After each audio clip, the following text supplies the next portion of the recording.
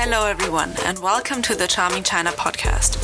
My name is Isabel Sum, and I've been working on various projects related to China for the past 5 years.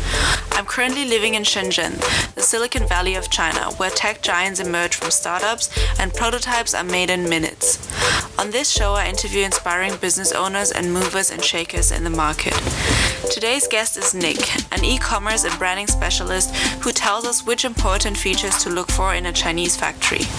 He is such a knowledgeable and resourceful guy, and we talk about the new stage of evolution regarding sourcing from China, where quality, design, and look and feel matter most, with the goal to not only distribute, but also brand a product from China in foreign markets. It's a really insightful episode, not only regarding China, but also global business best practices. Also, I'm happy to announce that this episode is sponsored by HexCubes, an incubator in Shenzhen that has helped over 40,000 returnees to start and develop their business in China. They have great facilities and startup services in Shenzhen, so if you're looking for a contact, I'll link their info in the show notes. I hope you enjoy this episode, and thank you so much for tuning in.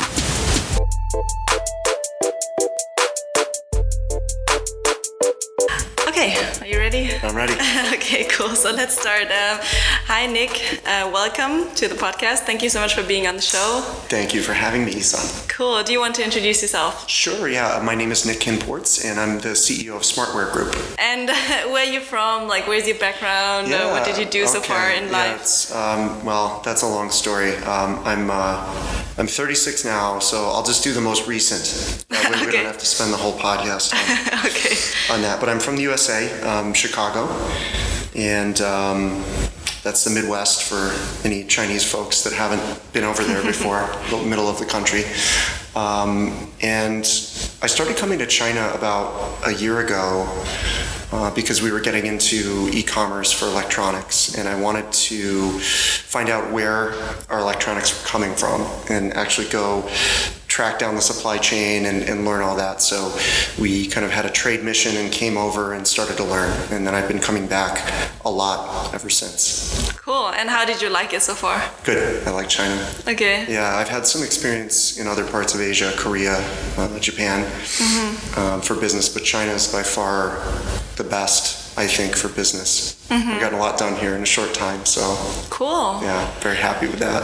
That's nice. That's good. And do you want to give a little bit of background, like what your business is about? Yeah, you could kind of call us a startup, though we're not truly that, because I started the company maybe 8 years ago. So Smartwear is a company that we do a lot of different things. There are four partners that make up the company, and then a number of employees around the world. And basically, what we do is we're a vertically integrated manufacturer and retailer of consumer electronics and other products now too, like kitchenware and things like that. Basically, what that means is we create the brands, and a lot of them are made here in Shenzhen. Products like speakers, headphones, and other kind of upscale, I would consider, types of products. And then we ship those to warehouses that we own and operate all over the world. And right now we focus on North America, so Canada, USA, Mexico, and then EU with base in London. And we just opened up India as well, which we're very excited to start to work with, as well as Dubai.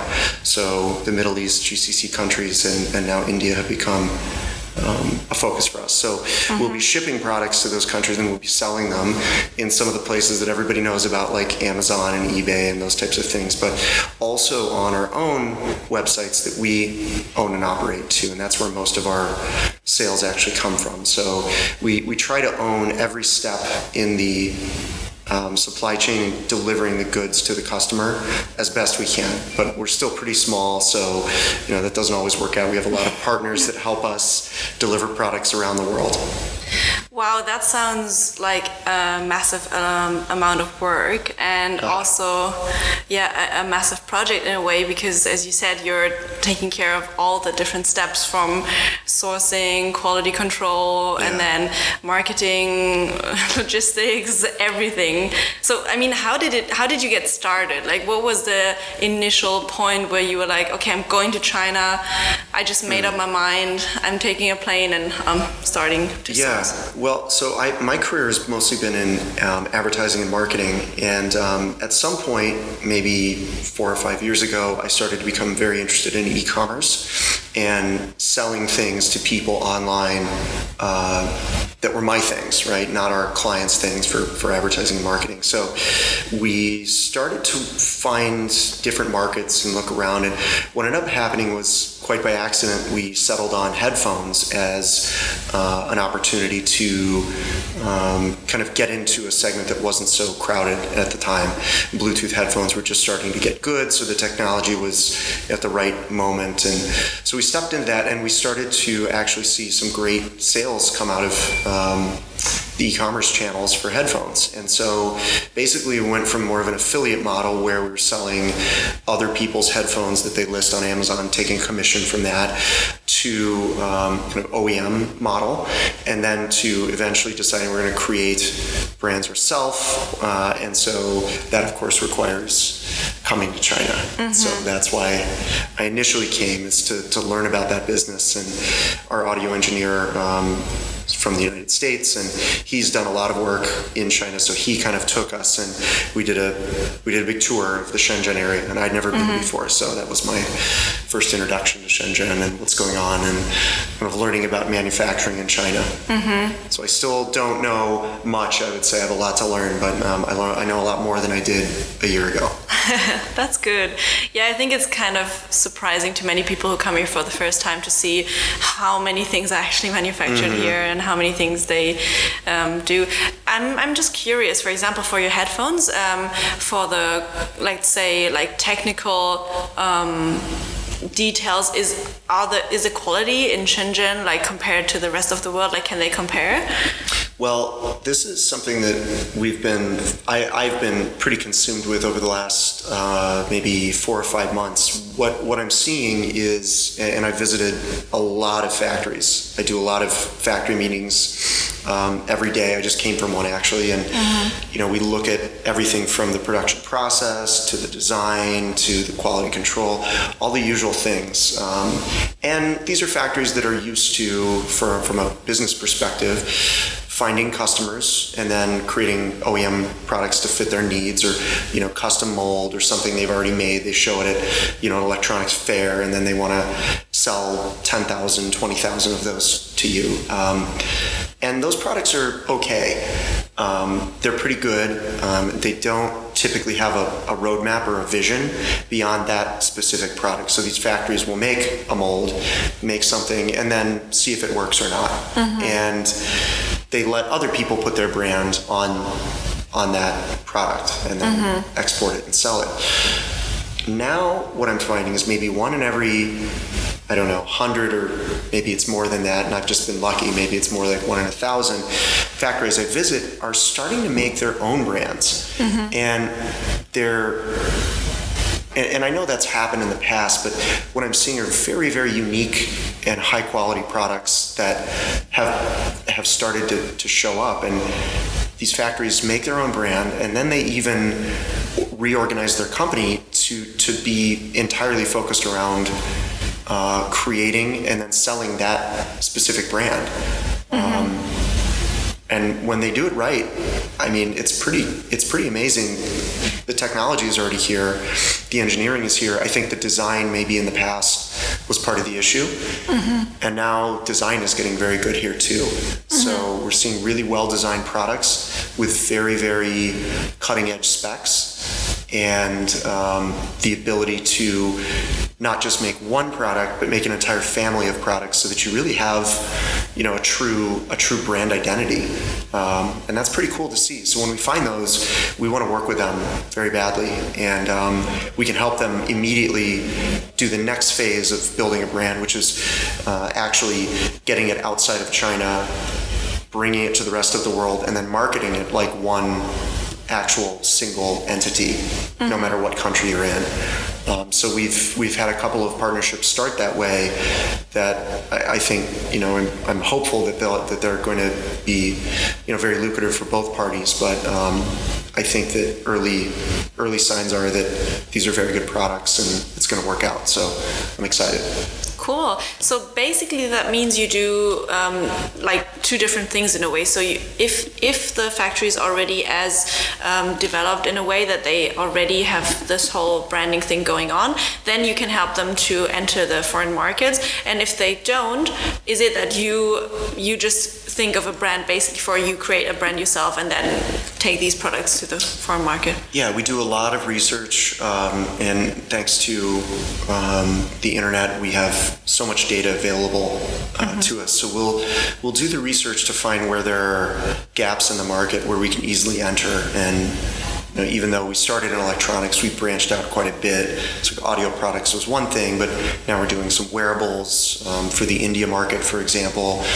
And now we're also doing kitchenware too, which, those two things don't seem like they go together, but we just found that there was a great opportunity for a specific type of kitchenware, and so we created a brand to fill that need. And in that case, we look for very high quality factory partners to work with in China. So is the process usually first you think of a thing that would be interesting, or you do the research that people are looking for something and there's no supply, or is it the other way around, that you like scout some factories here and also check out new products and then see which market could be suitable? Yeah, that's a really good question. It's actually happened both ways, because we do go to a lot of fairs, and we look at those places for standouts or somebody doing something that's different or interesting, and we started to see those things pop up at last year's fall Hong Kong Electronics Show. And so we identified a couple of companies there that we eventually ended up creating an exclusive agreement with, where we basically co-own the brand. They focus on making the product and we focus on getting it sold directly to consumers. So we're not doing like wholesaling with them, because they want to get out of that business and into direct to consumer. That's very interesting. I feel like it's kind of like a next step in evolution of exporting from China, because back in the day, maybe people would just take anything that's just not available in the foreign markets and just like ship it, and don't care at all about like a sustainable brand image or customer loyalty and things like that, and also like developing their product line. So that's maybe really a good good next step in doing business with China, so that it's not only find a factory, buy a bunch of products and then just ship them, but more like think of the whole ecosystem. And a lot of these companies, they have a target in mind. They want to be like an Apple or something like that, where they know they can do it, they know the quality is there, and they believe in their product, so they're ready to invest in it. And when they're ready to invest in their own product, we know it's very high quality, so they're not going to waste their own money. And so we're willing to help take risk on the marketing side, and we'll typically pay for the global marketing and distribution of that brand if it's if we think it's workable. And that's good too, because then they see we're spending our resources on marketing their brand and bringing it to the rest of the world. So it feels, I think, to the factories pretty fair, and we can kind of work with each other to see how it goes. But so far, that's been, I think, pretty successful for us. How's your relationship, or kind of like how's your experience with talking to these factories? Like, is there usually a kind of like basic trust level given, because they think, we can research your agency or your company, and we already have this basic trust? Or is it mostly like that they have very different kinds of ideas how to work together? It's gone both ways, I think. It's sometimes difficult if the factory isn't in the right mindset.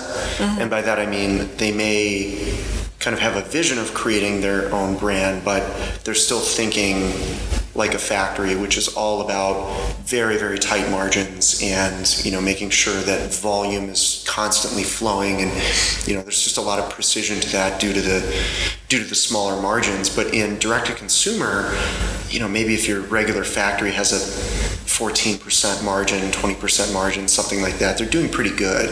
And as long as they can ramp up volume and keep those margins high, that they're going to be pretty well off. But when you talk about direct to consumer, the margins go up to like 50%. So that's something that is obviously very interesting to them. But even if we take a number like that and say, well, we'll kind of work on this together and we can split that, they're still making way more than they would the other way. So this is obviously very interesting. Anybody that, if I came into anywhere and said I can triple your margin, that's going to be very exciting to talk about further, and the risk is pretty low. So usually we have a good conversation, and we can move on from there. We've hired full-time people now in Shenzhen that are Chinese, and so we can kind of lean on them to help us make sure that we're having good cultural relations and there's not miscommunication, because contracts and global trademarking and all that's just pretty complicated. So that's been helpful too. That's great. Because I don't speak any Chinese. Not yet. No, not yet. I'm Are sure you I planning will. to learn it? I'm sure I would like to. Yes. Okay. When things slow down a little bit, if they ever do, I would like to. Nice. That's interesting. Yeah, me too. I'm still trying to. I always tell myself next year. Right. Okay, very interesting. So, speaking of your team, I'm really curious about your team structure. So Sure. you said now you have people in China as well, and in the US, Europe, India. How many people in total are involved in your team, and what are usually their responsibilities? Well, it depends on what day you ask me. But today, we do have a number of full-time people, and most of them are in the US and India. And then we have a lot of contractors as well. And that's where the ambiguity comes in when people ask, how big are we? But I would say somewhere around 100 people are involved on a daily basis in our operations worldwide. So it's still pretty small, considering the footprint that we have. But technology has made it really easy to manage and deploy all this. I have a lot of apps that I can just look at things from all the time, which is right? Oh, that's pretty easy because you can do that anywhere. So our warehouses are all connected. We can see inventories. We can see orders. We have kind of customer service setups, and we have all of our marketing usually flows through Facebook and Google and Amazon and places like that. All of which are non-existent in China, but for the rest of the world, that's how we would get consumers interested in our products in the first place. Great. Actually, the other day when I talked to another guest, she mentioned that she gets a lot of customers through Instagram as well. So I'd really be curious because, as she mentioned, Chinese returnees who have studied or lived abroad or worked abroad, when they come back to China, they still want to stay connected, and they usually continue using Instagram, and it's kind of like a gateway to maybe the rest of the world. So I really wonder if that has a big impact on also things like branding, because I feel for example, for our coffee business, there was a grinder. It was a manual grinder made in Germany, and it was the best grinder in the world that was used in competitions and everything. And people in China were super crazy about it. It was so famous. Not everybody, obviously, but people in the specialty coffee world. And I think that's so interesting sometimes, because I feel Chinese customers also know so much already about foreign brands, even though they're not really active in the Chinese market at all, or not active on Chinese social media, but probably they get the information through Instagram anyways, or other channels. Yeah, I've heard that younger Chinese people are traveling a lot more now, and that's become sort of luxury travel, and those types of things are really becoming a lot more common for people who can afford to. And they probably bring ideas back with them. That's my guess. I mean, I bring a lot of ideas back with me every time I come to China or other places. So it makes a lot of sense. And I think also people having more time to focus on ideas has helped too. So a great example of this is sort of the startup and tech scene that's happening in Shenzhen right now, where young people are transitioning from, what they might have worked in factories 10 years ago. Now they can come into the city, get a WeWork or, HexCubes, I guess, right? Yeah. And then they can start to try and build something. And I think that probably that's resulted in a lot of new ways of thinking about things like marketing and branding where they never had to before, and that's good because clearly something is changing where China is creating things that are certainly I would put them in the same league as many of the other household brand names. So it's just a matter of how does the world perceive those types of products. And sometimes it can be as simple as we just may go in and rewrite a product's manual because there's just too many grammatical issues. The product is awesome, the packaging is beautiful, everything looks like a very high quality product, but there's that one detail. So sometimes things like that are really the only remaining rough spots on an otherwise really, really awesome brand or product. Yeah, do you know, for example, Insta360? It's like I think the top leading 360 camera, which is commercialized. Yes. And this one is also from Shenzhen, I think. I think the founder started the company at 22 or something. Yeah. And I think these kind of people are usually, retinees who studied probably in Silicon Valley or maybe that's possible. Yeah. And there are a lot of Silicon Valley people here too. So they're also bringing their way of thinking here, and we are too. So one example of how we do that is we have a work from home policy, and so if you work with us in Shenzhen, you can work from home, and which is really nice because in the past, for example, if you have kids or something like that, it may be really difficult for you to hold down an office job with a Chinese company. That's just not the way they work. But we have processes and tools and things that we brought from the West that make it actually really doable to work from home. And we can, kind of keep things moving.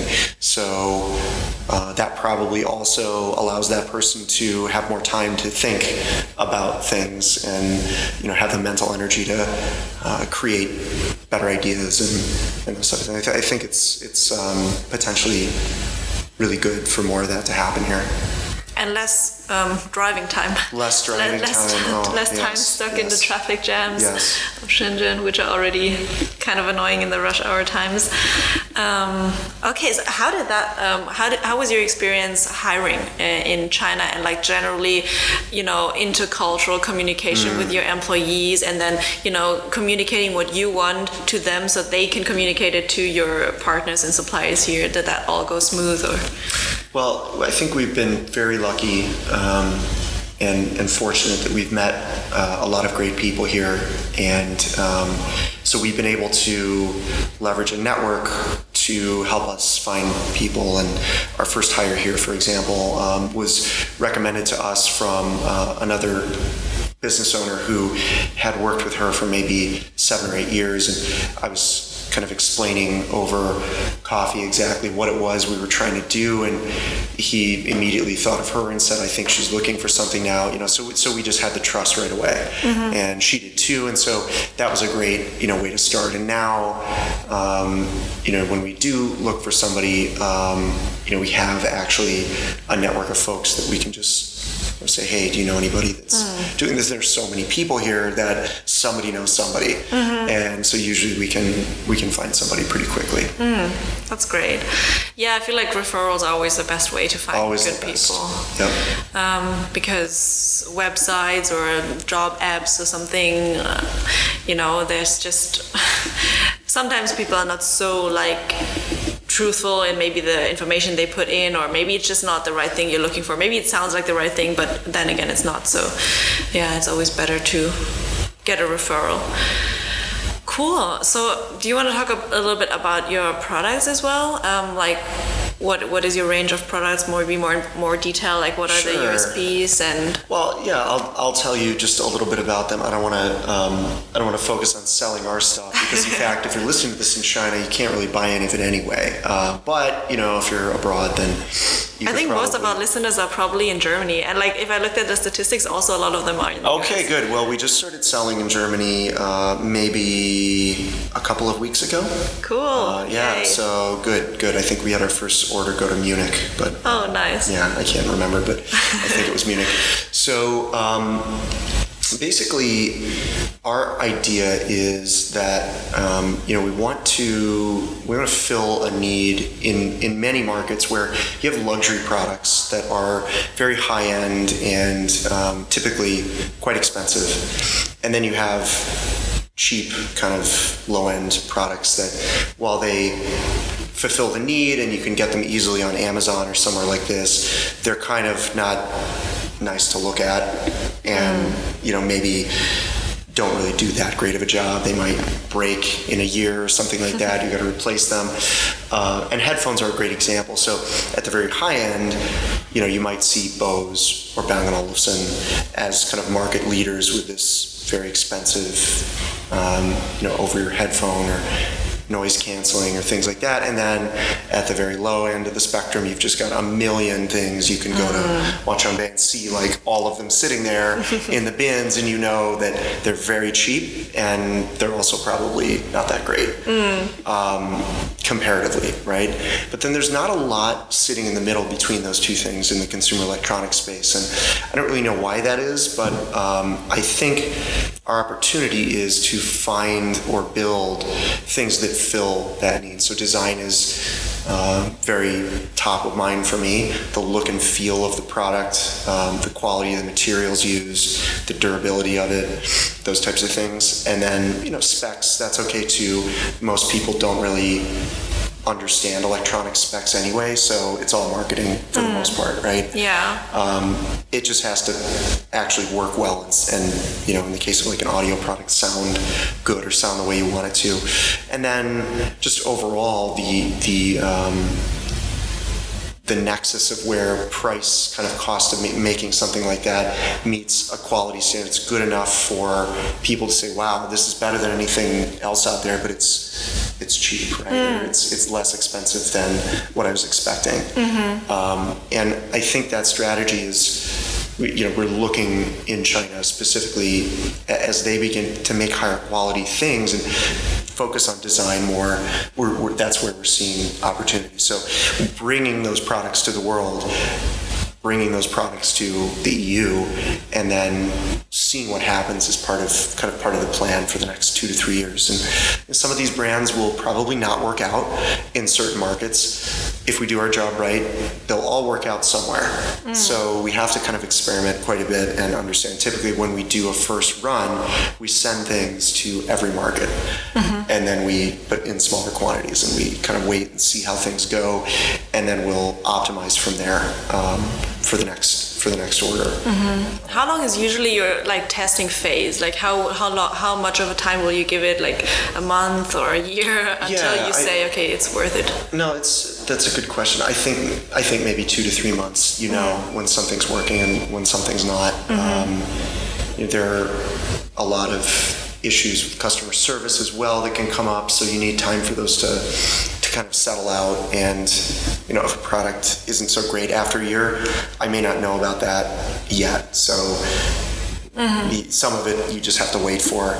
But I think if you can find people that are genuinely obsessed with the quality of their own manufactured product, you're going to kind of cut out a lot of that issue in the first place. And then we'll see like the sales volume. We've never had a complete loser product, right? Something that lost us money, which is great. We've only been at this for relatively a short time, but at the same time, that's encouraging to me. It says we're selecting correctly, and we're picking the right partners, and quality is in fact good. So at that point, it's just it's a matter of scaling up that operation. So we'll send 1,000 things to Germany, try it out, and the next time then we're going to send, once we find out what works, as many as we can in that category or that particular SKU. And hopefully that's a model that can scale worldwide. The only places we really haven't focused on yet are Australia and Africa. Africa for us is very exciting, and this is a market that has traditionally been underserved by higher quality goods, and we think that the next 3 to 5 years there should be a pretty big opportunity there. And actually China has a lot to do with that because of all the infrastructure projects they're putting together there, and kind of the overall industry that's happening right now as a result of the expansion into Africa as a business opportunity. Yeah, someone told me the other day that there's this Chinese phone brand that developed a type of phone specifically for Africa, who has better photographing qualities when it comes to like darker skin tones. So it's so interesting that Chinese brands already pick up this trend and focus on the market. Yeah, I think a lot of companies are working on or have already come out with products that are really made for the African market. And that can mean a lot of things. For example, building electronics that work regardless of an unstable power grid.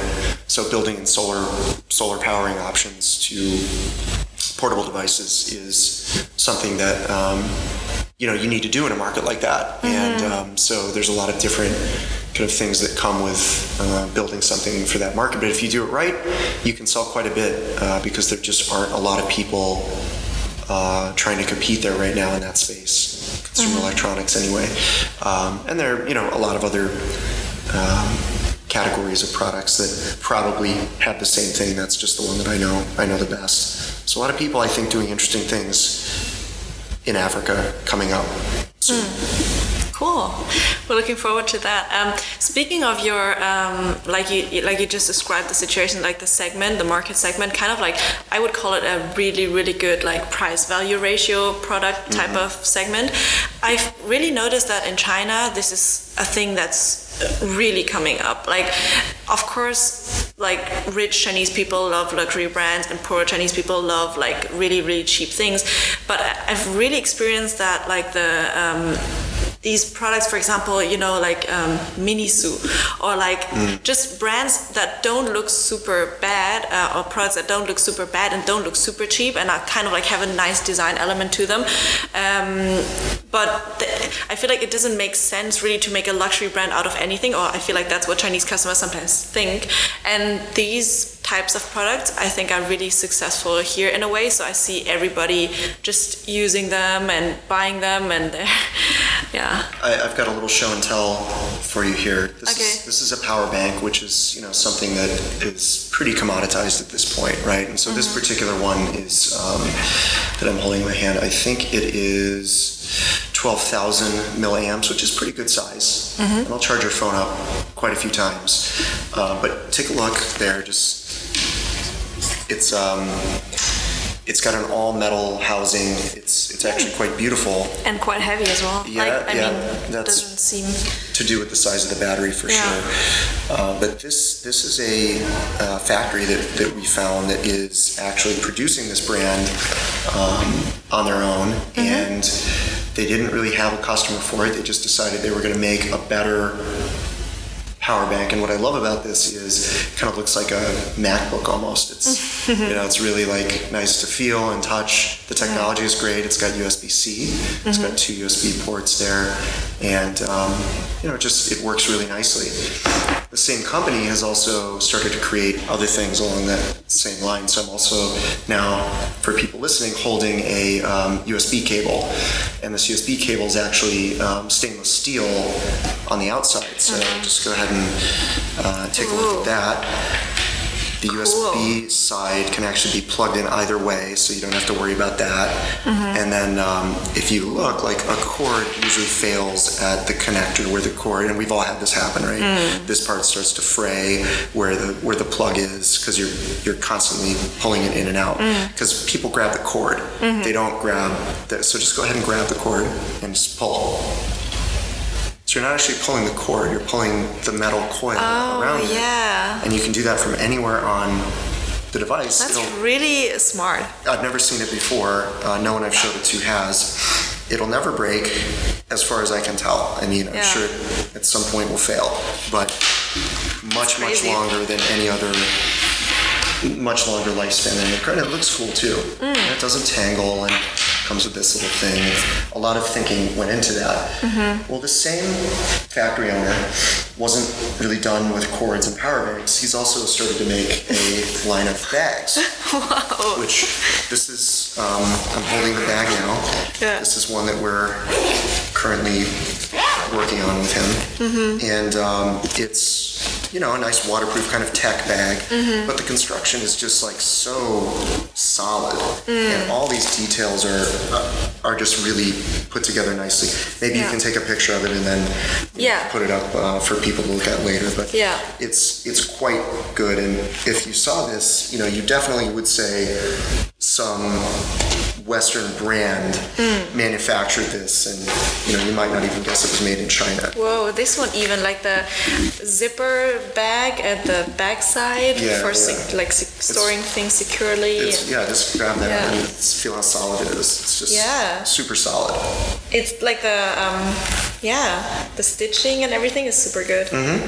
Whoa, yeah, exactly. That's what I mean. And I feel like these products, they don't want to be like luxury products because it doesn't make sense, but they don't want to be cheap products, and they just want to have a really good price value ratio. None of this is cheap for them to make, and believe it or not, the same factory that's doing this is also making the bag, doing the power bank, making the bag, making the cords, and they're making a lot of other things too.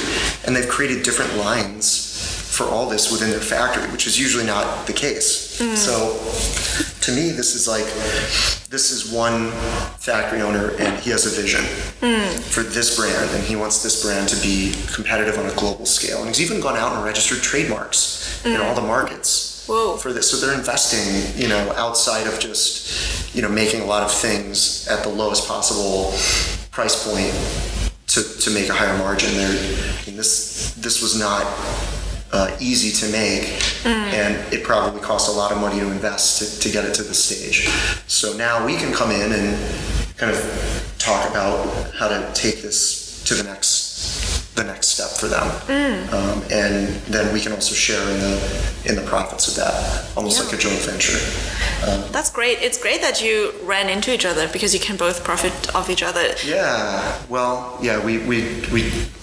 We meet a lot of people here. That's part of what we do. We just come and we start to look. We go to places like La Chambe and we walk around. And so before long, you'll see things, and you start to track it down. And eventually, you'll get to the source, right? Yeah. Also, so that's a good tip. Like, just go to Huaqiang Bay if you want to find good products. Go there and just spend a lot of time and effort, probably. Exactly. Yeah, because most products there are fine, but they're not. You're not going to see this just sitting around. Yeah. You got to really look, and I think these guys, we found it. Maybe a store that sells, 1,000 different power banks, and this one was just kind of sitting there. So, you see something, and then, I wonder what else this person has. And it turns out quite a bit. And a dream, too, of not being an OEM anymore. And I think now his business is almost 60% selling their own brand directly to consumers, and they found a couple markets I believe Thailand is a market that for some reason they must have had a relationship there or something, and so now they're selling all these products directly to customers in Thailand and not necessarily to retail stores. But that's really great. Yeah, I think it is. It's a great story, and there are more out there. Yeah, we're gonna find them all. That's a good mission. Yeah. I have so many more questions. We're already quite far in. One of the questions I wanted to ask was, how do you do with the customer service? If you operate in so many different countries, you have a wide variety of products. Yeah, customer services can be challenging because, unfortunately, if you're a consumer, the world is great right now. You can buy online and have it delivered immediately to you. And if there's anything wrong with it, chances are the company you bought it from, you can just send it right back and you'll get your money back and there'll be no problems. And that's changed the way consumers feel about buying online. They have high expectations. We're not Amazon, and so we can't compete with them on things like you use something for 2 years and decide it's no good anymore and you send it back and you get your money. We can't do that.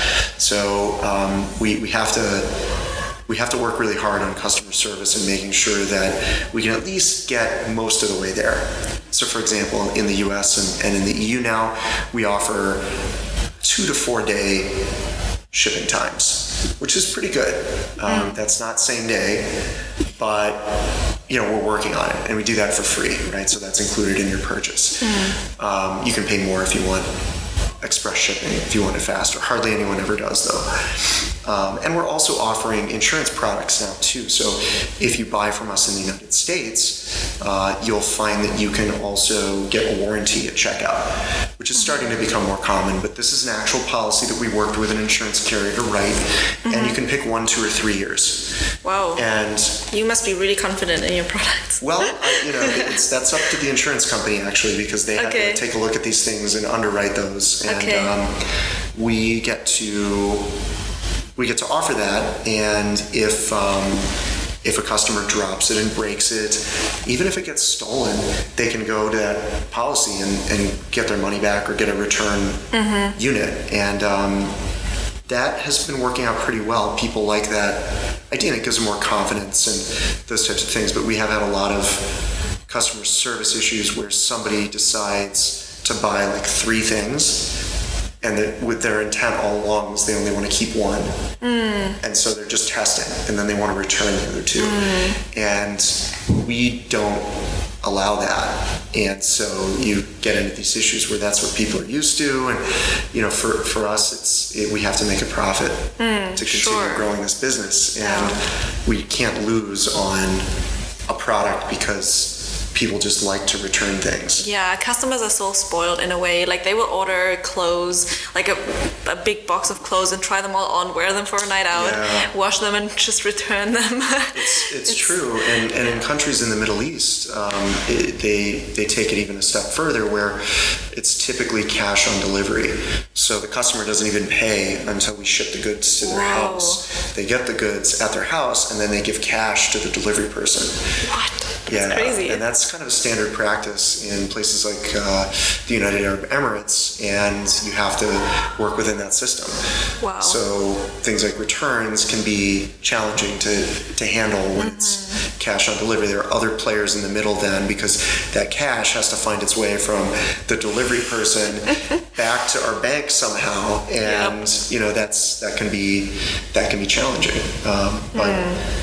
So I think part of our strategy is picking products that people don't want to return. And I think everybody would say that if you're selling something, you certainly don't want people to return it, but you've got to really meet a high standard for that to happen. And so I think if we pursue that route and we go for kind of the upper level of that middle market, where we're not quite luxury, but we're much more luxurious than commodity style products. Power bank's a good example because there's so many of these, and they all have the exact same specs. So but like just things like that, like the design or some other outlets. I would set this on my desk right at the office and be fine with that. Yeah, for sure. So you mentioned also that you want to enter the Chinese market as well, right? Yeah, China's it's a really interesting market. For us, what we keep, as we talk to more Chinese business owners, we keep hearing that they want us to find these same high quality product types made in other places and bring them into China. So that's different, right? And we're not really set up to do that, but we are starting a pilot program now on WeChat, where we hired a person in China to manage a WeChat presence. and start to grow that as an e-commerce platform. And we're going to test with a few products in the beginning and, carefully kind of step into that. But we'll probably learn a lot and know what to do, next after we get our hands on it a little bit more. For me, not being able to read Chinese and not having ever used a lot of the social networks and apps that Chinese people use every day, it's hard for me to even understand the mindset of the Chinese customer. I'm starting to know a little bit more, and I see that there's a need for sort of new things, and I would say beyond just luxury products, foreign-made, high-quality products are of interest. And that includes everything from food, wine, to clothing and electronics too, believe it or not. Even though it's all made here, there are certain aspects of companies that are making products elsewhere. And I did come across recently a headphones company in Portland, Oregon they're actually making their product. I went to their factory because I didn't believe that they were making these headphones in America. They were making them there. Okay. Actually, that was real. I saw everything. And then their number one market is China. Whoa. Yeah. Yep. That's very interesting. I feel like in China, it's just basically you need to find the right target group for whatever you want to, sell. Because I feel like the difference in customer is just so much wider than, for example, in our markets. For example, what I mean is the average German is kind of like not far from the average, Sure. Even if they live like in the countryside, or even if they're younger or older or whatever. I mean, of course, there are differences. The middle class is large. Yeah, but it's just all a little bit more similar than in China. In China, you actually have like so many different people who have so many different experiences and different expectations and preferences. So I just feel like but that's what everybody tells you. You can't see it as a whole market and it's not one big market. Yeah. It's kind of like shattered into different kind of we're going to have to learn about that. And our philosophy is that we move quickly and let the data kind of show us what to do next. And that's worked out pretty well. And I think that it will probably happen that same way in China if we are successful. So we'll see. But I'm excited because it's a big market, and everyone here is a consumer, and that's it's very similar to America in that regard. People love to buy things, and they love to buy things online, and so just showing up is kind of you're going to make your money, at least start to make your money by being present. You just may not know what it's going to be on in the end, right? So. And I think that'll probably continue as China maybe turns a corner and becomes more of a thinking, like ideation type of culture, which is why we have on every Apple product designed in California, right? It's made over here though. But now I think we're going to see designed in Shenzhen or designed in Shanghai coming up a lot more in many places, many types of product segments, which is a very good thing. Yeah, they are really crazy about shopping. Like, did you hear about the 11/11 thing? Singles Day? Yeah, Singles Day, 11th of November, where basically in front of our house, the whole street was just packed with parcels. They were stacked on top of each other. You couldn't even use the sideway. You had to walk on this street where the cars are driving because it was just full of packages. I think I saw a picture you put on WeChat. Yeah. It was crazy. It was really crazy. The only downside is, of course, the discounts, which are not perfect for some companies. But I mean, if you calculate it right, you can still. It's a tough game to be in when you have margins that are already thin, and you have to give something 50% off. Yeah. I think it also teaches people to wait to buy things until those times, and then. For sure. It trains the customer's behavior. That's true. But that said, you don't have to do that. You can focus. Quality product, a true, well-made product, I think, will always have a market, assuming it's relevant to the times, and people who appreciate that will buy it. People that are just looking for a deal probably aren't our best customers anyway. Yeah. And so we sort of let that go for now. I guess if we get big enough where there are no more customers in that that appreciative segment, and we have to like look in other places, that's fine at that point, because we'll have such a big company it won't even matter. Exactly. You'll have other things to worry about. Yeah, it'll be fine. And we've seen companies do that. We watched pretty closely a company called GearBest, which is actually based here in Shenzhen, and I originally came across them because they reached out to me when I was in the USA, and they wanted to talk about some marketing and some other things like that. And I realized that the guy I was talking to is sitting in Shenzhen. And I said, well, okay, can I come see your office? And he said, sure, come on. And I figured by looking at the company's website at the time, it was like 20 people in a room. Our company has 4,000 people working for it, and basically all they do is go around and find products in the factories in the surrounding, Shenzhen, Dongguan, all those places. And they just place an order, get them in the warehouses, sell them. And they were like just a few people not that long ago, several years ago. So I think it can move pretty quick. I saw the vision there, the possibility.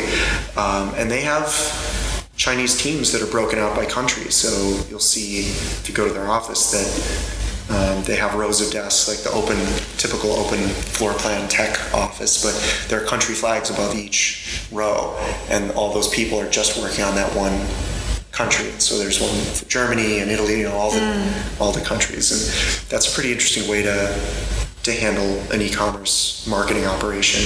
I didn't expect that, but here we are. Interesting.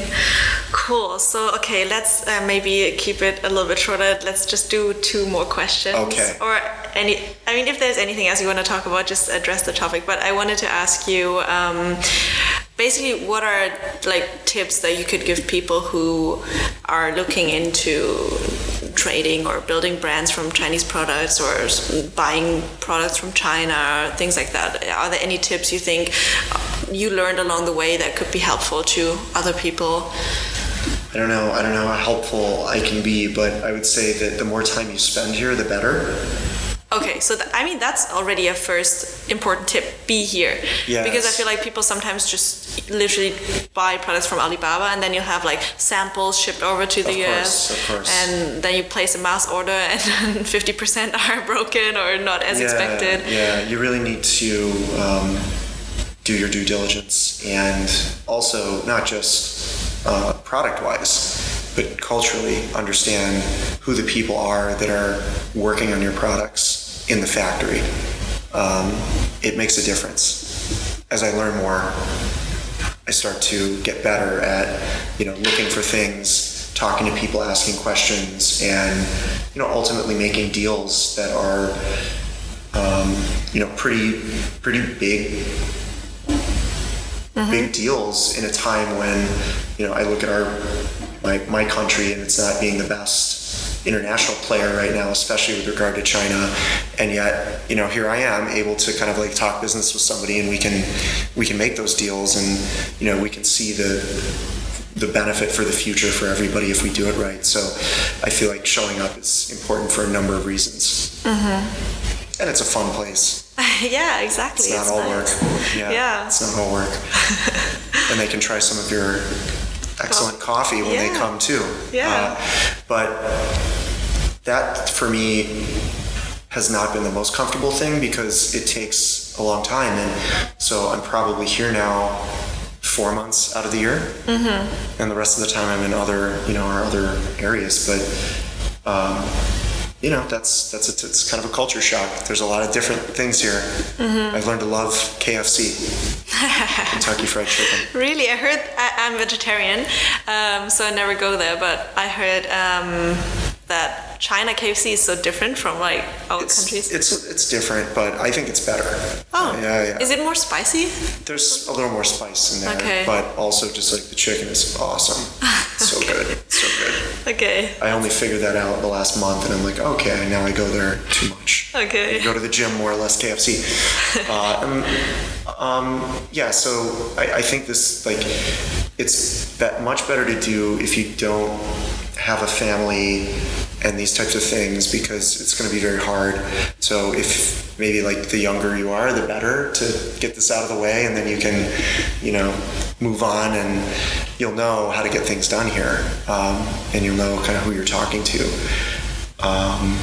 Okay, so people don't wait around. Don't sit at home waiting another 10 years to do your first move to China. Well, in 10 years, China will be probably completely different than it is now anyway. So this advice may be bad at that point. I don't know. If you're listening to this 10 years from now, do not take this advice. Go do more research. Yeah.